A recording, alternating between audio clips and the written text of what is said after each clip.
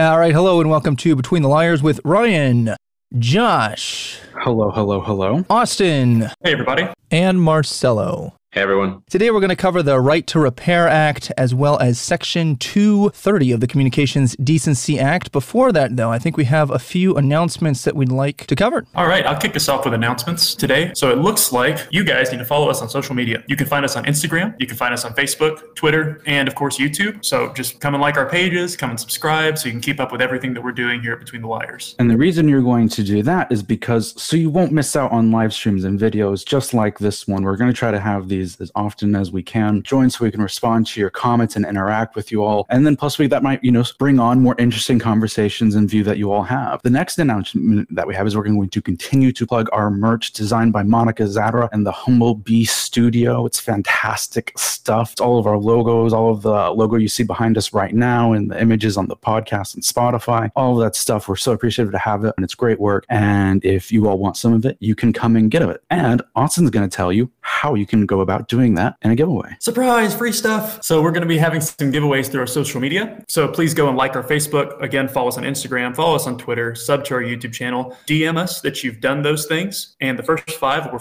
receive a free sticker. And I think you saw Ryan hold them up. They are there. They exist physically. They are beautiful, having our logo on them, and they will look great on your laptop, on your Yeti, anywhere you want to put them. Put them on your car, put them on your arm. I don't care. They're going to look great anywhere. Before we jump into today's topics, if you've kept up with the news, you should know that Congress is set to vote on the bipartisan infrastructure bill as well as the Build Back Better package, kind of that human infrastructure, which we covered on a previous episode. And in that previous episode, we wound up making a prediction on how we thought that would be going. So far, my prediction is holding true. Manchin and Sinema, one of the two, if not both, in my opinion, will be the ones that are holding up this package since they're trying to push them through at the same time instead of taking individual votes. I don't see this actually happening. I think the more progressive wing is going to have to cave, or else they're going to bear the brunt of the government shutdown. That is my projection. We'll touch more on that next week. What do you think? I think Kyrsten Sinema is in real danger of getting primaried.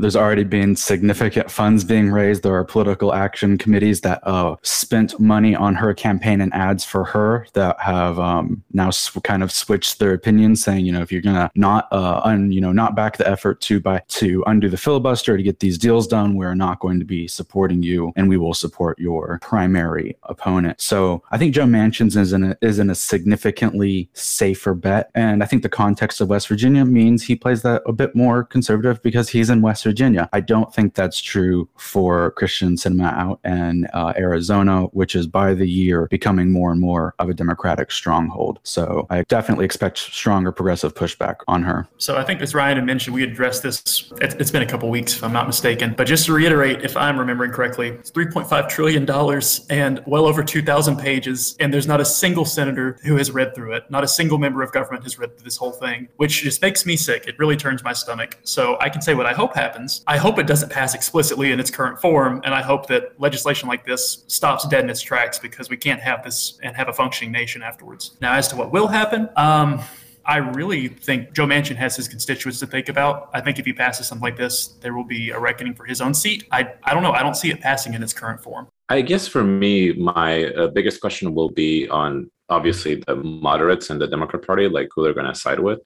I think, and this, might be a hot take, but I believe that Sinema will be the hardest one to convince. I think Joe Manchin, they're there and they've talked to him a lot. Sinema to me seems more like a wild card, and I hope it passes, but I'm not holding out much hope. And then we'll kick it over to Josh to bring us into the Right to Repair. Tell us about it, Josh. So Right to Repair, this is a bit of a multifaceted idea. The main thesis of it is that if you buy electronic item, or reasonably, if you buy anything at all, that you own that item now, and largely it's yours to do with as you please. You're free to modify it, take it apart, destroy it. That may terminate some warranty, that may but fundamentally it's yours, and you should be able to do things to it. So Right to Repair is a kind of slogan for a movement to address a trend in recent technology that it's making more integrated. You're not able to replace components inside of laptops, and especially we're not able to replace our batteries on our smartphones anymore if you ever were in the first place. And there's companies taking actions that really restrict the ability for third parties to work on devices, to access replacement parts, and sometimes going out of their way to intentionally intentionally sabotage a device after it has been worked on by a third party. And so then that's just like directly harmful to consumer and contributes to a lot of electronic waste, and there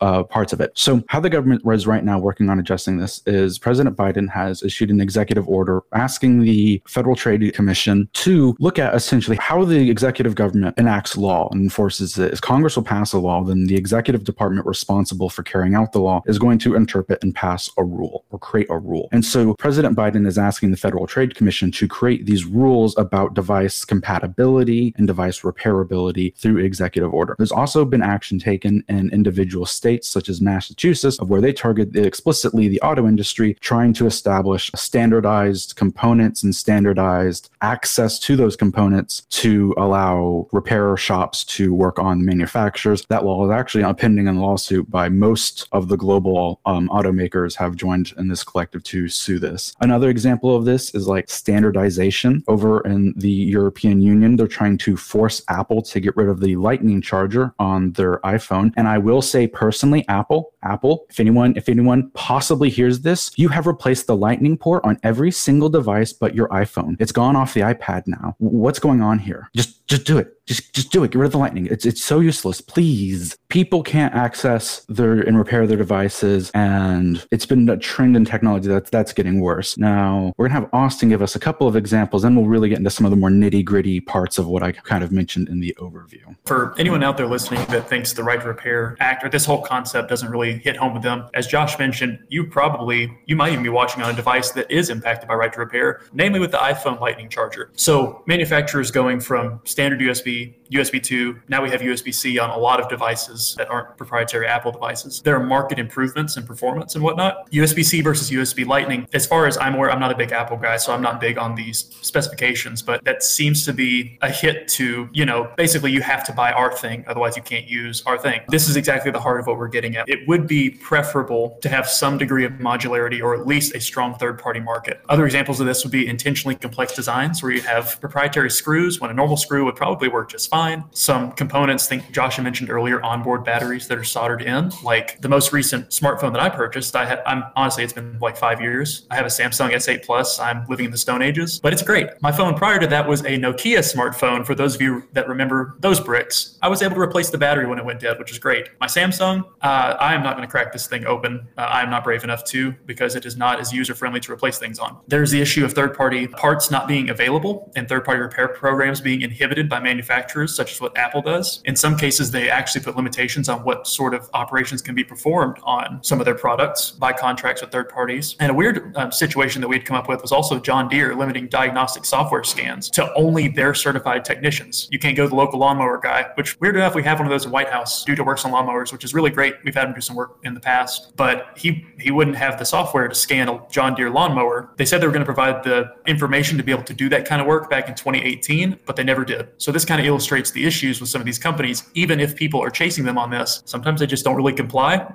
Killing the third market makes their products, in my opinion, less viable an option because you can't actually fix them yourself. But it seems that a lot of people would just prefer to buy a new one rather than repair. Replacement seems to be more of an option, which is not the best thing. The John Deere example you brought up, kind of the industrialized farming, hits home a lot closer for me now that I'm out in the Midwest, North Dakota, Minnesota area, right? Because everybody does farming. That's one of their major industries out here. And I agree with everything that was said. And I think one additional thing, or just to kind of play the devil's advocate and throw this out here, I know one of the main concerns with allowing kind of this right to repair to happen is you could have the person who is qualified, like Austin mentioned, to fix things. You also have third parties who are not. And if I'm John Deere and I am, going to put a warranty on a product, I certainly wouldn't want to be held responsible to fix something that someone else messed up. Correct me if I'm wrong, but that seems to be one of the big pushbacks towards this, is that the engineers and like the corporations are concerned that it might hold them liable for something that they didn't necessarily do, unless there's like a clause that protects them. I imagine they would probably be protected if they did, like from a third-party repair. But you can also see from their perspective, take Tesla. Tesla does not like other people touching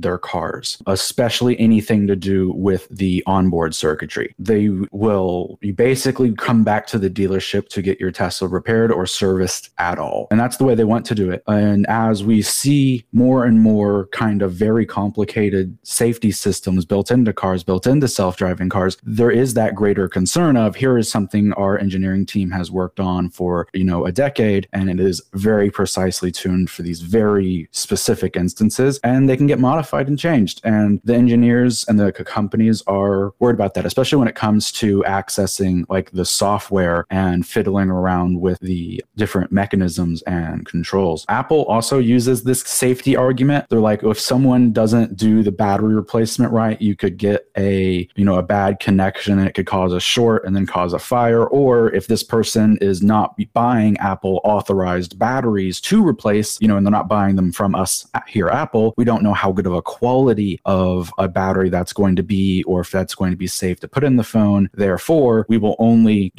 cover the warranty at an Apple certified, location using an Apple certified part, because that's the only way we can say we know it's safe for the consumer. So there is a little bit to be said about why they want some of their control when it does come down to safety aspects of it. And besides Apple, Tesla also has a problem with this. I mean, I understand that as a possible future Tesla user, hopefully, if I have enough money to buy one, I would say that I understand the quality control aspect of it. I'm also very unsure of like, if something goes wrong with my device, there's only very select places that I can go to. And, it doesn't extend only to Apple or Tesla. That also just, is a broader look at consumer electronic production regulation and control, rather than, there might be a bad battery thrown in there, and so that might cause, the device to go wrong later. Well, let's focus on, why are there bad batteries available to purchase, or target the quality control there, or some other way. Well, until recently, Apple was deliberately sabotaging their stuff, which they were dumb enough to come out and admit, right? Like, I still have the iPhone 7. That is how far behind the times I am right now, because I don't want to pay for an upgrade. I don't want more payments on a phone. I was happy with it, but every time they release a new software update, it is killing it to the point that I can't run Spotify and open another app, period, because it shorts them both out, and then my phone pretty much freezes. I think I'm 1 or 2 repairs away from being forced to go into their specific traders, or if I try to fix it, their specific people to fix it. At this point, you're better off just upgrading it. Is that planned obsolescence? I think the term is. I think that's right. So it's planned obsolescence, but there is something about, especially with our phones, as they progress throughout their lifetimes, they keep getting software updates. This is especially true for iPhones. And so the software keeps getting more complicated because Apple's designing the software for phones that have better processors. And then all of the app developers go, oh, the phones are getting faster processors, so it's okay if our apps, use more system resources. And so it's kind of planned obsolescence, but it's also kind of both the progression of assumption on the operating system and the app developers of the new device will also contribute to slowing older devices down. However, I will say, on the note of Apple sabotaging their devices, I want to say this was first observed in the iPhone 12, that if you took an iPhone 12 and you took 2 Apple iPhone 12s, you took them both, identical make and model iPhones, took the backs off, disconnected the camera unit, and then exchanged the camera unit between the 2 devices, and did everything back, put the device back together, powered it on. The camera would no longer work because Apple had programmed a software identification on the camera and on the motherboard. So if a third-party camera was ever used, or the camera that you didn't go into the firmware of the motherboard for the iPhone, you would have to change the identifier there to use a new camera, which is something only Apple could do. Meaning, even though it's possible to take off the camera and put it in, it was an easy repair for this person, it would not let the camera work because Apple restricted the software by the way they coded the device. Not only at that point do you end up creating monopoly on the products, because of that, you get to charge whatever you want. So if it's a very simple repair that costs you 38 cents to replace, Apple's the one who holds the monopoly, or John Deere's the one who holds the monopoly on the diagnosis or the ability to replace correctly, then they get to charge whatever they want for it, which then that tends to negatively impact us as the consumer, which is why, phones repairs can cost so much, or at least one of the reasons. I'll even get another sinister take on this. And there's this line of, well, it's going to cost $400 to repair your device. But the new iPhone 13 mini is only $600. Yeah. Why don't you go ahead and upgrade? About time to upgrade. And you know, it's kind of like the same thing of like why the medium option exists in drinks. Oh yeah, well, I'll go ahead and get the medium. Well, the large is only 5 cents more. So yeah, well, I'm gonna go ahead and get the large. It's only 5 cents more. You know, go ahead and get the new device. It's only a few, you know, like that's definitely a part of because at some level they do make more profit on, you know, you buying a new device than them having to service another device, which at some level is just an expense if it's a warranty service. However, it can be profitable if it actually is, like, you know, because repair businesses run all the time. And by making all of these things interconnected, like we already mentioned it with Apple, and I mentioned earlier with Tesla too, is that you have this stream of the consumer really never gets to leave, and it's bound to your own like conditions, because you can't go anywhere to repair it, you can't go anywhere for the warranty, you can't go anywhere else to fix anything that's wrong with your device. You're sort of like bound and tied to, and I've seen that happen a lot here in the US with like everyone having an iPhone. So I hate it, but it's working for them. So as we move towards wrapping up this section, what are kind of our thoughts on, you know, where maybe some major concerns or where we think this might go? What do you guys think on that section? I think there's a concern from a consumer standpoint, obviously, because, you know, maybe if you don't want to spend the extra $200 to get the iPhone 13 mini, then you don't spend the $200. That's fine. But for people who are kind of on the borderline, it's nice to have the choice. But also, I don't know, you kind of have to wonder, why is it so cheap to buy the new iPhone as opposed to getting the iPhone repaired? That's a discussion for another day. But I think the biggest issue I see, it's very obviously, it seems to be consumer abuse from where I'm sitting. The other option as well, I think there's an environmental concern personally. I think there's something to be said about what used to be standard in American culture of you repair the things that you buy something for life, so to speak, and then you do what you can to keep it running. I think that's a great thing. And I think it's not only good for the person, it helps them grow in character, learning a new skill, learning how to repair and maintain something they care for. But also it's good for the environment too, in the sense that you're not getting a new iPhone every 6 months because, I don't know, you can't open Spotify and the internet at the same time or something. I don't know. I think all around it's not super great for the consumer or the space they live in. That's totally right. I think the environmental aspect has to be considered, especially, and I will say this is not exclusive to American culture. I do remember the good old days when I was a kid where you could buy things that lasted for a very long time. Like my grandpa had stuff he bought in the 60s and 70s, and it's still working in some way. And I try to buy like a pan, and then a year later, it's like not working anymore. So it's not only extended to electronics, it's really everything, and more waste means that we do have to buy more and spend more money. And I'm not exactly sure I like it. I think my thoughts on this would be that it would be okay for them to move forward with the right to repair so long as there are enough protections carved out for the organizations who are creating and funding these, whether it be tractors or phones or whatever tech we're talking about here. As long as that's protected, I think that the intervention there is acceptable because we're allowing for the increased protection of the company while also forcing them to be more competitive with each other, and that tends to be a positive good for the consumer, meaning we don't have to be forced to upgrade, or we don't have to go to only one specific place to get the repair that we're needing. I think there's concerns of, in my opinion, of even of like the idea of device ownership. I think as even we've seen more software move into the subscription type service, or even the video game industry where you see games as a service, and where you're never quite in a state of ownership, but in this like continual state of payment for. In some way, monopolizing repairs does that to a physical item, that you're in this constant state of paying for the item throughout its lifetime to a singular company, same as a like subscription. So beyond that kind of dystopian, like only ever kind of leasing things and not having true ownership over a device, I think, as you know, we said before, the grandest concern for me about right to repair is about how we're being responsible of our production of these machines and our use of them, and really how we maximize the, you know, benefit we get from these computers and stuff and, you know, advanced technologies we make. Because for a processor that could, if, you know, had the rest of its components serviced around it and could have its life extended by 5 or 6 years, that could be really good. And especially when you look at our modern computer crisis we're going through, where we don't have enough silicon wafers to make all of the processors that we need, being able to have a device serviceable that the user can maintain it, because right now it can actually be hard to replace parts of your computer. So having your device repairable so that you don't have to be put in that situation and you don't have to go let things go to waste, I also think having international standards on electronics is a massive point of really importance for the international community. Things with like charging cables. This also gets into really specific things about computers, but like with it, there's like power supplies and motherboards. And there are some really terrible things the companies like Dell and HP and Lenovo do to their computers and the laptops, that they functionally make all of these, gold, silver, silicon CPUs, one-time use electronics that will live for 4 or 5 years and then die, and go into a landfill, when otherwise that device could have been used for 10 to 15 years probably, if cared for and upgraded along the way, and was modular enough to be upgraded. As a point of just, reduce is great. It's really important for the environment, and just important not to let things, go to waste unnecessarily. Like, it's not it's not good to throw away a perfectly good processor if we don't have to. So obviously this was kind of an echo chamber from us.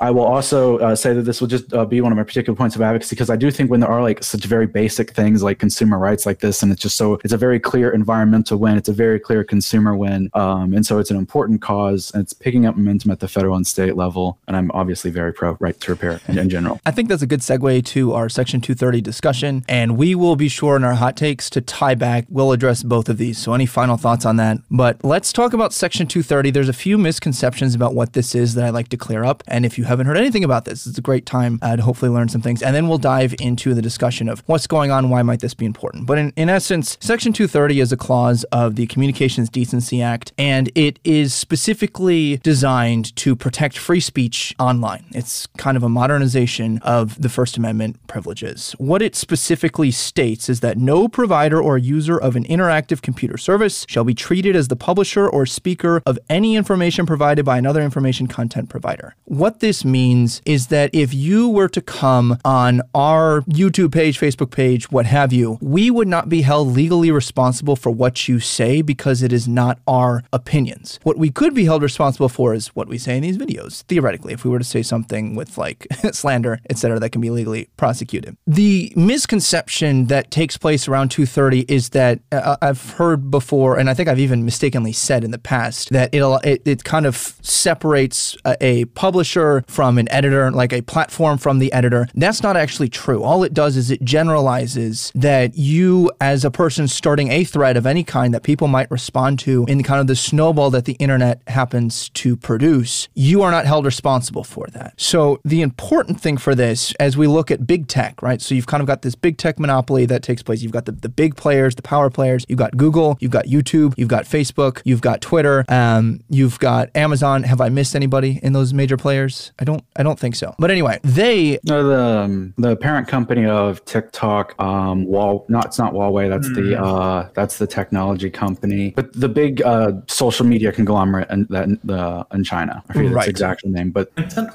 Is that it? Or no, ByteDance. Tencent is a tech company. Yeah, Tencent is another one of an entertainment conglomerate. But yeah, ByteDance is the TikTok parent company. Is the kind of their social media conglomerate. Okay, so one of the main protections, in addition to protecting you from being held responsible, is that you also you are immune from civil liabilities for information service providers that remove or restrict content from their services that they deem, and this is quoted, obscene, lewd, filthy, excessively violent, harassing, or otherwise objectionable. So it also doesn't just say that you have to just leave your thread open. You can moderate the content, and that is what we see with like the fact checkers and Facebook and YouTube choosing to downgrade or upgrade content. Technically, they're still protected under Section 230. Most of the complaints that I've heard surrounding Section 230, and I've heard this from both sides of the political aisle, is that the content is selectively curated to skew towards a political side. And that is protected in the current Section 230 under the phrase otherwise objectionable. Because if it's misinformation and I can argue that such and such harm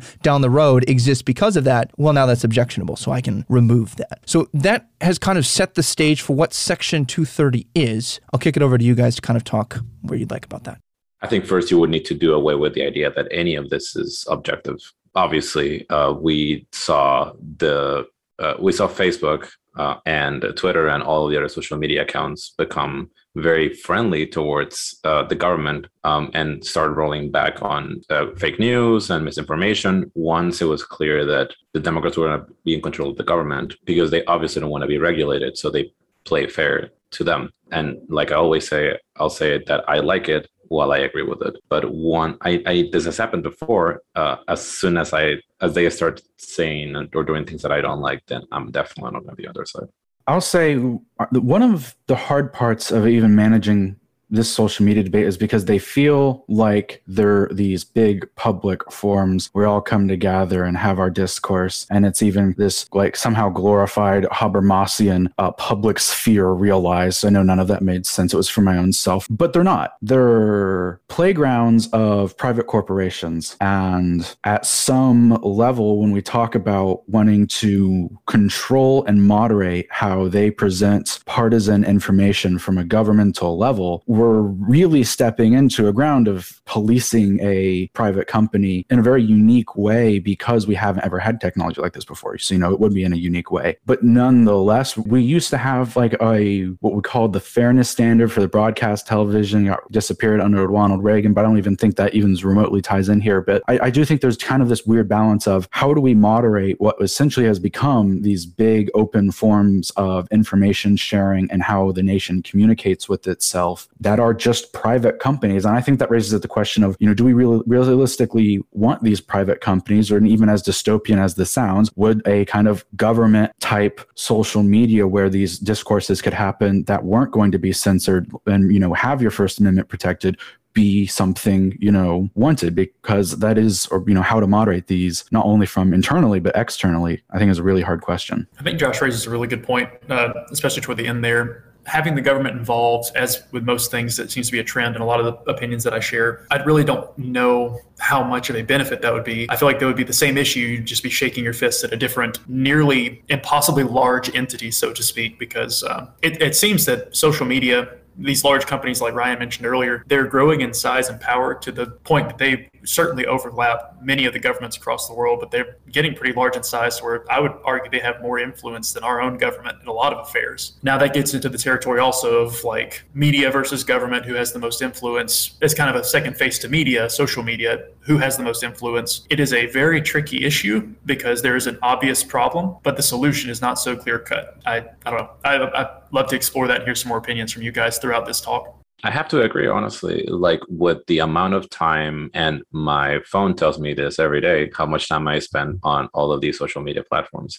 It's obvious that I'm looking at what's happening here way more than I'm looking at anything else. So it's true. Like if Twitter happens to change the algorithm in some way and doesn't tell me, I'm not going to know. I'm just going to start seeing different things on my feed. If Facebook does that, same will happen. If Instagram decides to change my layout, and they do it all the time, I'll notice. But what am I going to do? Stop using it? No, like, of course not. I'm not going to stop. Well, once, because I like it, and two, it's also part of my career. So I'll bring up some of the, the larger overarching things we've seen. This really came to a head once former President Donald Trump was kicked off of Twitter/Facebook and was silenced at the violation of the guidelines from Twitter. And before that, when we were coming up to the 2020 election, the New York Post had attempted to share and had tweeted out some things about the Hunter Biden story that had broken. And it was pretty much immediately shut down by Twitter and Facebook. And they unilaterally shut down one of the oldest medias that we've had. The New York Post has been around for 200 plus years, dating back to close to the time of the Founding Fathers. And we see that Facebook and Twitter just shut them down. Twitter then kind of held them for ransom and said, as long as you delete these tweets, which we've deemed to be like factually irrelevant or however they had surrounded those, then you'll be okay. And so then they kind of did this PR campaign because of all the backlash and said, no, we haven't silenced them. We're just, once they take down those tweets, they'll be fine. And so they have then held, in a sense, hostage what was supposed to be the unbiased publication of the news cycle to the people and requiring them, in a sense, to take those down. That, because of the standards that they just didn't produce for violation of community guidelines, at that point, we didn't even know if it was misinformation or disinformation. It was assumed by the big tech to be that. But they hadn't actually set those standards. To me, the troubling part of that is that they unilaterally did that. Setting aside for this moment whether that was true, whether that was politically driven, the fact that they could unilaterally shut that down preemptively, to me, is rather troubling, especially since if you want news, most people do go to Twitter at this point.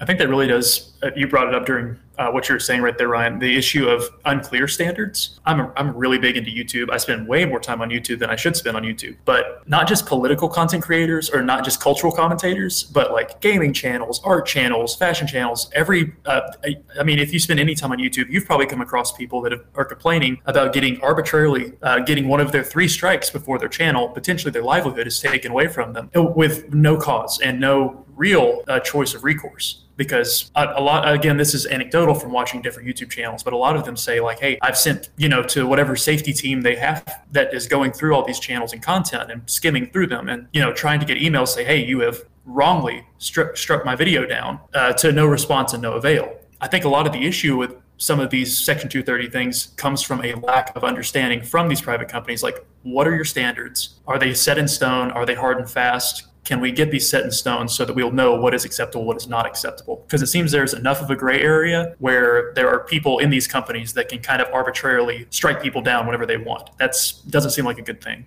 I know you're gonna hate me for this, but I do think that there's a few things here that we can agree, and we can all agree here, and we've agreed on them before, that are legitimate standards to uphold, such as, vaccine misinformation, such as COVID information, like all of these things that happened, especially in the last 2 years. Obviously not want to get political because there's, a lot of stuff that has been bad before that has to do with like an inherent political nature. But I would say that at least in science-based information, you could probably put some guidelines that are pretty specific on what to do. For example, don't say that vaccines cause autism. And for the automated Google Reader, I advocate against that, by the way. So like there's a few things I would say that are pretty black and white and all companies could potentially get behind.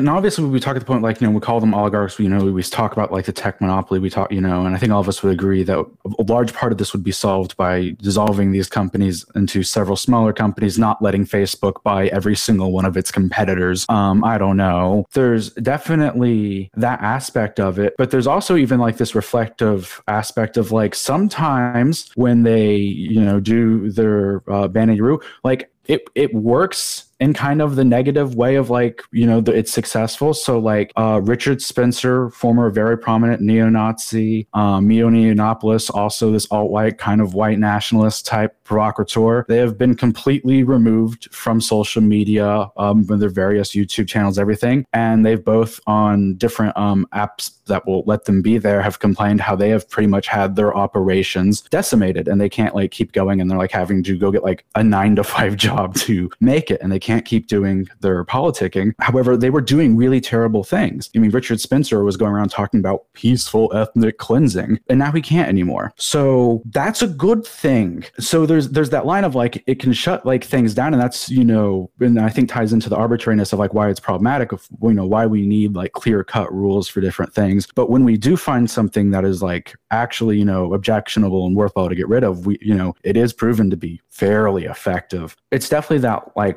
line of walking, and even like realistically, again, how much we're willing to force a private company to do business with someone else when they're otherwise not discriminating on the basis of a federally protected class. Obviously, we see, civil rights issues come up, and so there's federally protected classes, but your political affiliation and beliefs aren't a federally protected class. So there's not real standard for bias even holding them accountable, saying like you ban more Republicans than Democrats. The courts would go, okay, and what federal statute is that in violation of again? It's not.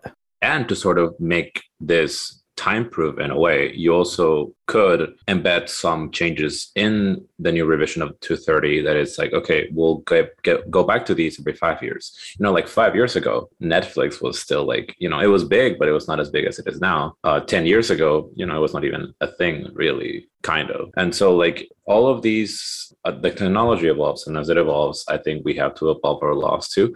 I wouldn't be opposed to having the Section 230 have something that it continuously has to evolve. And it would also make it prove to some of the arguments here that it's like, okay, a certain set of people built these laws right now. How do we ensure that they're fair? It's like, well, we can go back in a few years and see how well they worked, and sort of like continuously check and see if this is still what we want. Now, to me, the effectiveness is never in question because like we saw how effective that was because the Hunter Biden story was pretty well suppressed until about the time that they were not able to keep it under their belts anymore, right? Like there was enough outcry that it had kind of happened that they were like, you need to let the New York Post kind of do their thing. You can't unilaterally do this. And then they let him up, gave him those conditions. To me, the main problem is a sense of almost modern tech vigilantism that's taking place because it is, in a sense, allowing these companies, who are private entities, do what they will with the traffic while claiming to be kind of just content platforms, not moderators, not curators. And this has been a very interesting conflict for me to kind of struggle with for the last several months because I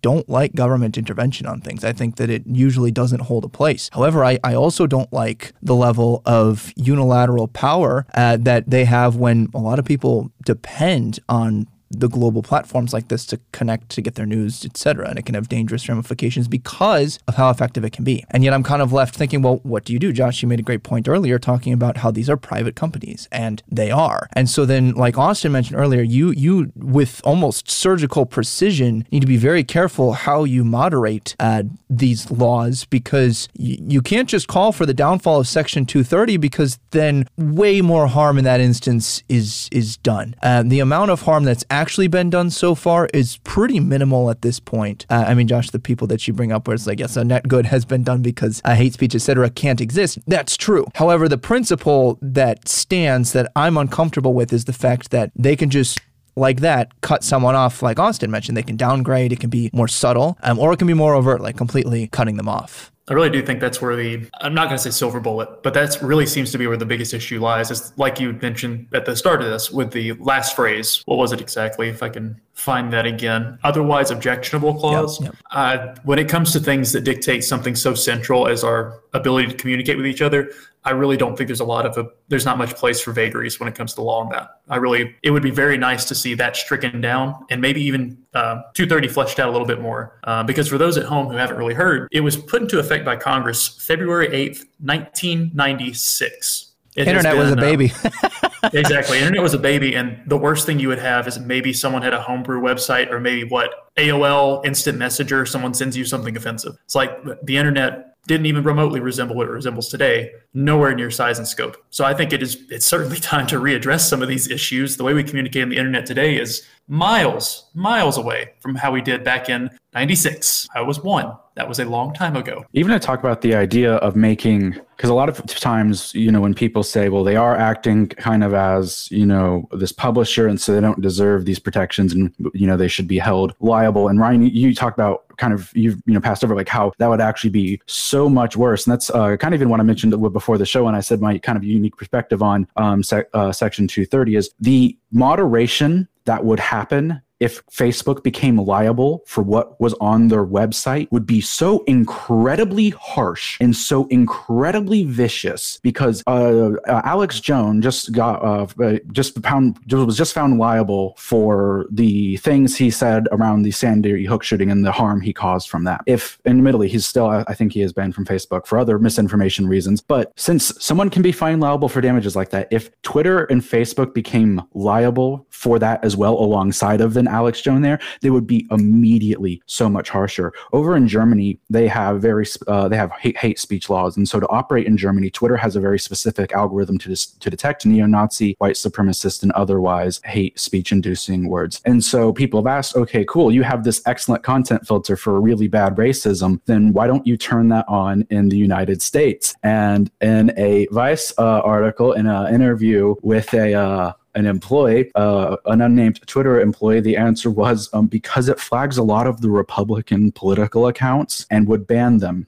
If Twitter was held to the standard it is to Germany as in the United States, it would ban a lot of the political discourse. If Twitter became liable for someone's manifesto that was posted on their website before they went out and committed some mass shooting, Twitter's content moderation policy would be so severe and strict. And so in some sense, that's why these companies do need this, the legal protection of not being liable for this content as long as they're doing like good faith efforts to moderate. We see that, for like other kind of, illegal content being uploaded on their site and other things that, they do. And they put in, good faith effort to make sure things don't happen. Facebook Facebook's repeatedly been criticized because someone has kind of live streamed a shooting on Facebook Live. But Facebook does good faith effort to prevent that from happening. But nonetheless, that's why at some level, if these companies do become liable, the algorithms they will put in place will censor so much more than they do now. It's interesting to observe that the ire directed towards big tech is directly correlated with whose side of the political aisle they happen to align with at the time. And that is exemplified when, is it John Dorsey? What's Dorsey's first name? The CEO, creator of Twitter.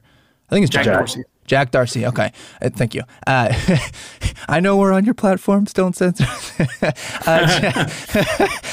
Jack Dorsey, when he was hauled before Congress and basically was like, what is going on with this downgrading of content? And they had YouTube, they had Twitter, they had Facebook, and they had Google hauled before them. And they're like, we need to talk about this. And you had a joint force comprised of both Senate Democrats and Senate Republicans. And they were both upset with these companies, but for different reasons. And from that interview, Republicans were saying that you're downgrading and censoring too much, and Democrats were saying you're not content moderating enough. And they both, in that particular hearing, it seemed that the Republicans were more interested in more speech, including the ones that we disagree with, and the Democrats were saying the negative impact that is taking place is outweighing the free speech on that platform that's taking place. So it needs to rein it in. It's kind of those two perspectives that were taking place. Josh, again, I'll go back to what you were talking about earlier about their private companies. That's what we're dealing with. And because they're private companies, like you mentioned, this is exactly correct. If they're held liable, the crackdown will just be we're a private company. All of you either get on board with what we want or you're off. So it would actually be a greater restriction of free speech. And it would be a much, if you're upset with your stuff being downgraded or taken off, it'll be gone if that's what happens because it's a private company. Austin, I think you brought up a great point earlier, talking about maybe one way to kind of trim away at this surgically and carefully is to make sure that we remove that final clause that says and other objectionable things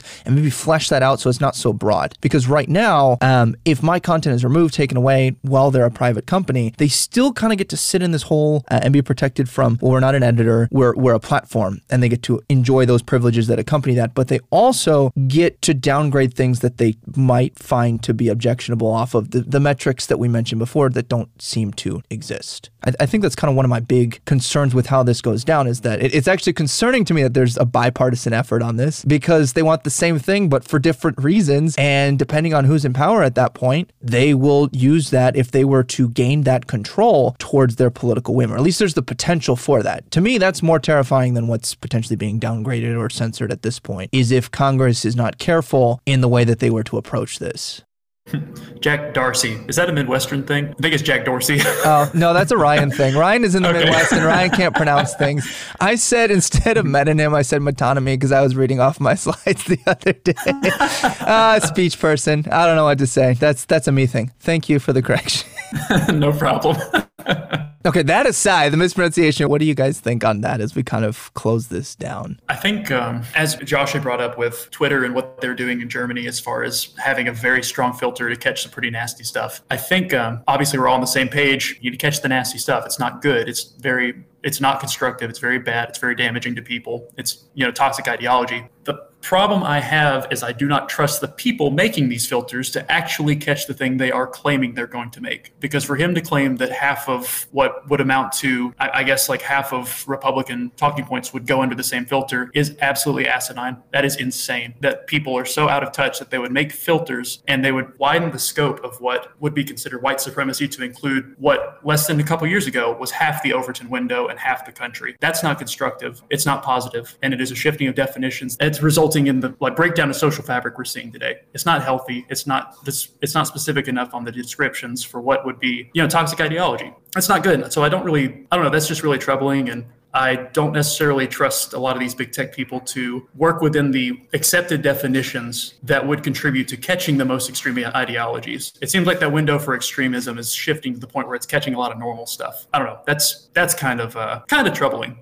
So, okay, early hot take. This is only a problem because we live in capitalism. Let's look at our solutions out of our current dilemma with these tech companies. We can have the government tell them how to moderate their websites, which would then imply the government is the one going to be setting the standard for truth, because if we're going to be fact-checking and taking things down for misinformation, then they're going to need to be, true. And so the government's making this law, so the government was going to tell these companies what's true. And the government's going to tell tell these companies what to moderate. And so that's our liberal solution here is in our modern democracy, we'll elect our government and then we'll have them tell those companies what to do. Or if these companies were public owned and just subjected to the will of the people the same as our government, we could just make them do what we want them to do and moderate, or even rather come to a way to have these conversations that isn't being made in these top-down situations. These, Mark Zuckerberg, Jack Dorsey are functional kings of the modern era and control so much, because it's not even just that they curate what they allow on the site, but then they curate, your individual timeline of what they prioritize and choose and think you want to see, and they create a psychological profile for you, and then they reinforce it by delivering you that same content. All hail the algorithm. All hail the algorithm.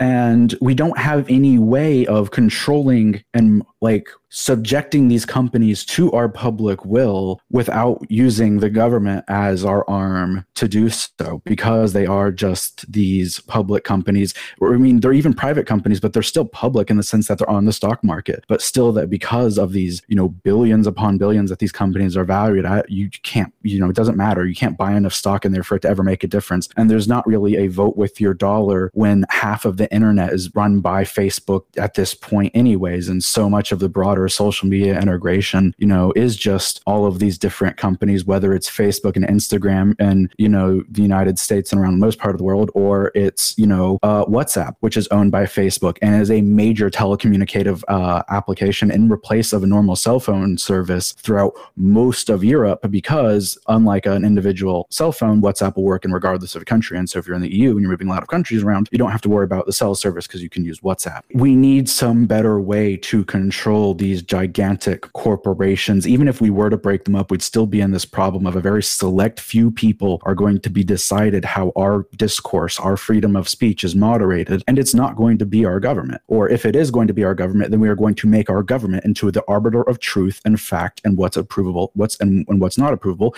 and that's terrifying. So we need some control over these companies that belongs in the hands of the people. So seize the means of the production, eat the rich, and sign on, comrades. Oh, we have a viewer. Welcome. Oh, they're gone. Josh, the communism scared them away. What's going on? I don't have that on here anymore. I would have played it. That would have been great. We need it. They came in at the hot takes. All right.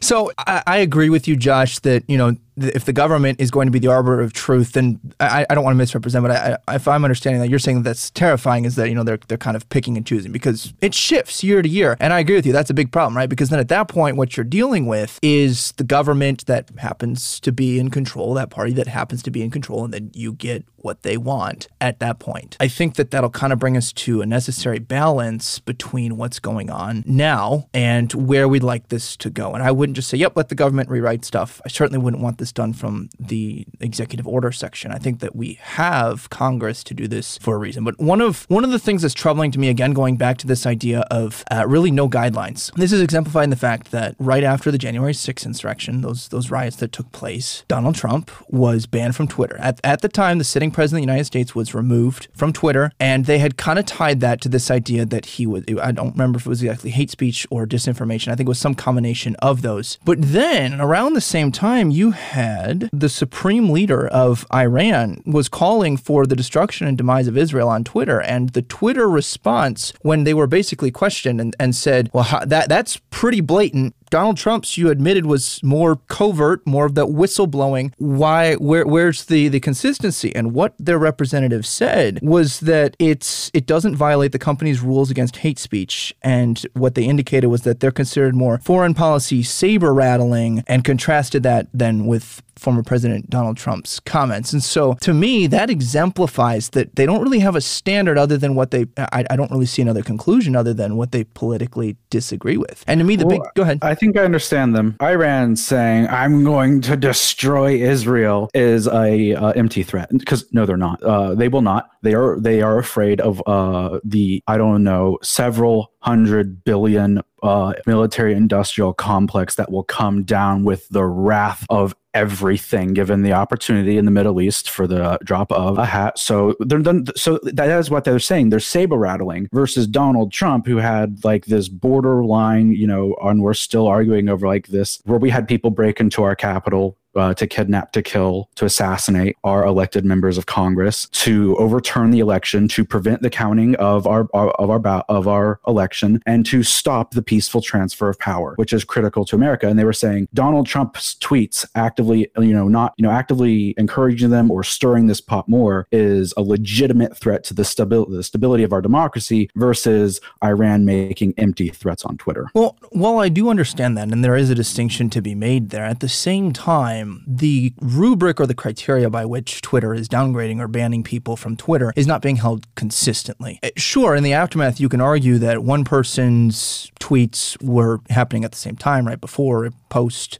the attack on the Capitol that happened. However, if you come out and you say, we do not stand for outright hate speech, calling for genocide, etc., and then that happens by the calling for the destruction of an entire people group by a leader, and you have two sitting leaders, then to me, that inconsistent application of the rubric means that I would be very, very troubled when we're allowing these people to apply that. Again, going back, though, to our earlier conversation about how they're private companies, they can do that. This is why I think that Section 230, like Austin mentioned earlier, needs to be fleshed out more and be less opaque, less vague when it's talking about other objectionable things as the last part of that clause, because it does leave them the ability to be so inconsistent. We've addressed a few times how big social media's become. That goes almost without saying. It's pretty much a given. I think one thing that people don't realize is that the internet is not some abstract thing floating out there in the ether. It's housed on servers, and approximately 33% of the internet is housed on Amazon Web Services. I don't know if y'all remember from last year before last, can't remember the exact timeline, but I think one of Twitter's main competitors at the time, Parler, they're kind of up and coming as an alternative to Twitter. Amazon competitor is a strong term.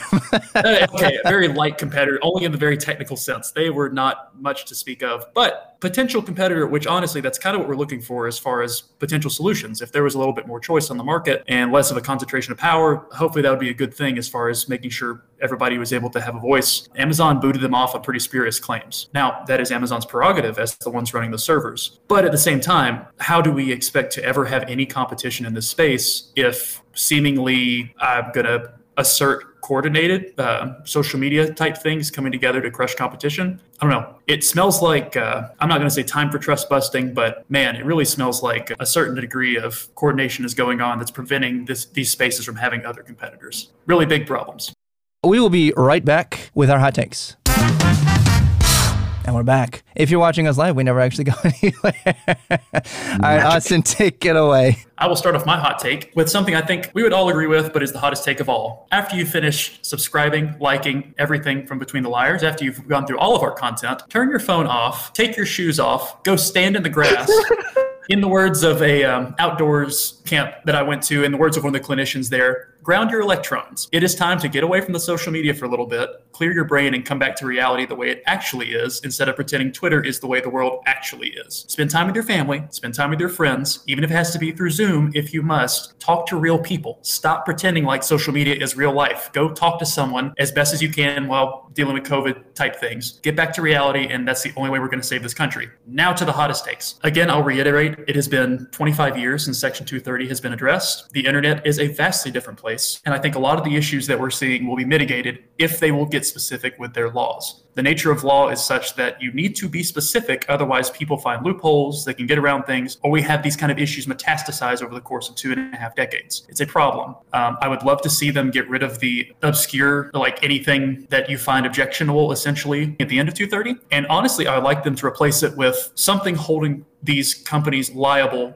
for their own rules. I think there's something to be said that the government could say, you said that you're going to enforce it this way. This person has recourse against you for that. I think there's something to that. And I mentioned it before, the hot takes as far as the lack of innovation in the space. And I think that kind of I can tie that back to right to repair. There is a certain degree where right to repair some people might claim that it might infringe a little bit on the right of some companies to innovate. I don't particularly think that innovation of changing to a proprietary screw, I wouldn't call it innovation, not in the engineering sense or technological sense. I wouldn't say giving a cable that does the exact same thing as this other cable, but it only works with our tech. That's not innovation. I don't really have a governmental fix for that, but companies, step your game up. Engineers, stop doing proprietary things for the sake of proprietary things. Make some new good technology. Do what you are called to do as an engineer. Do your job. Make something that's going to make people's lives easier. Do your job. Just do the thing. Austin's hot takes: touch grass, do things.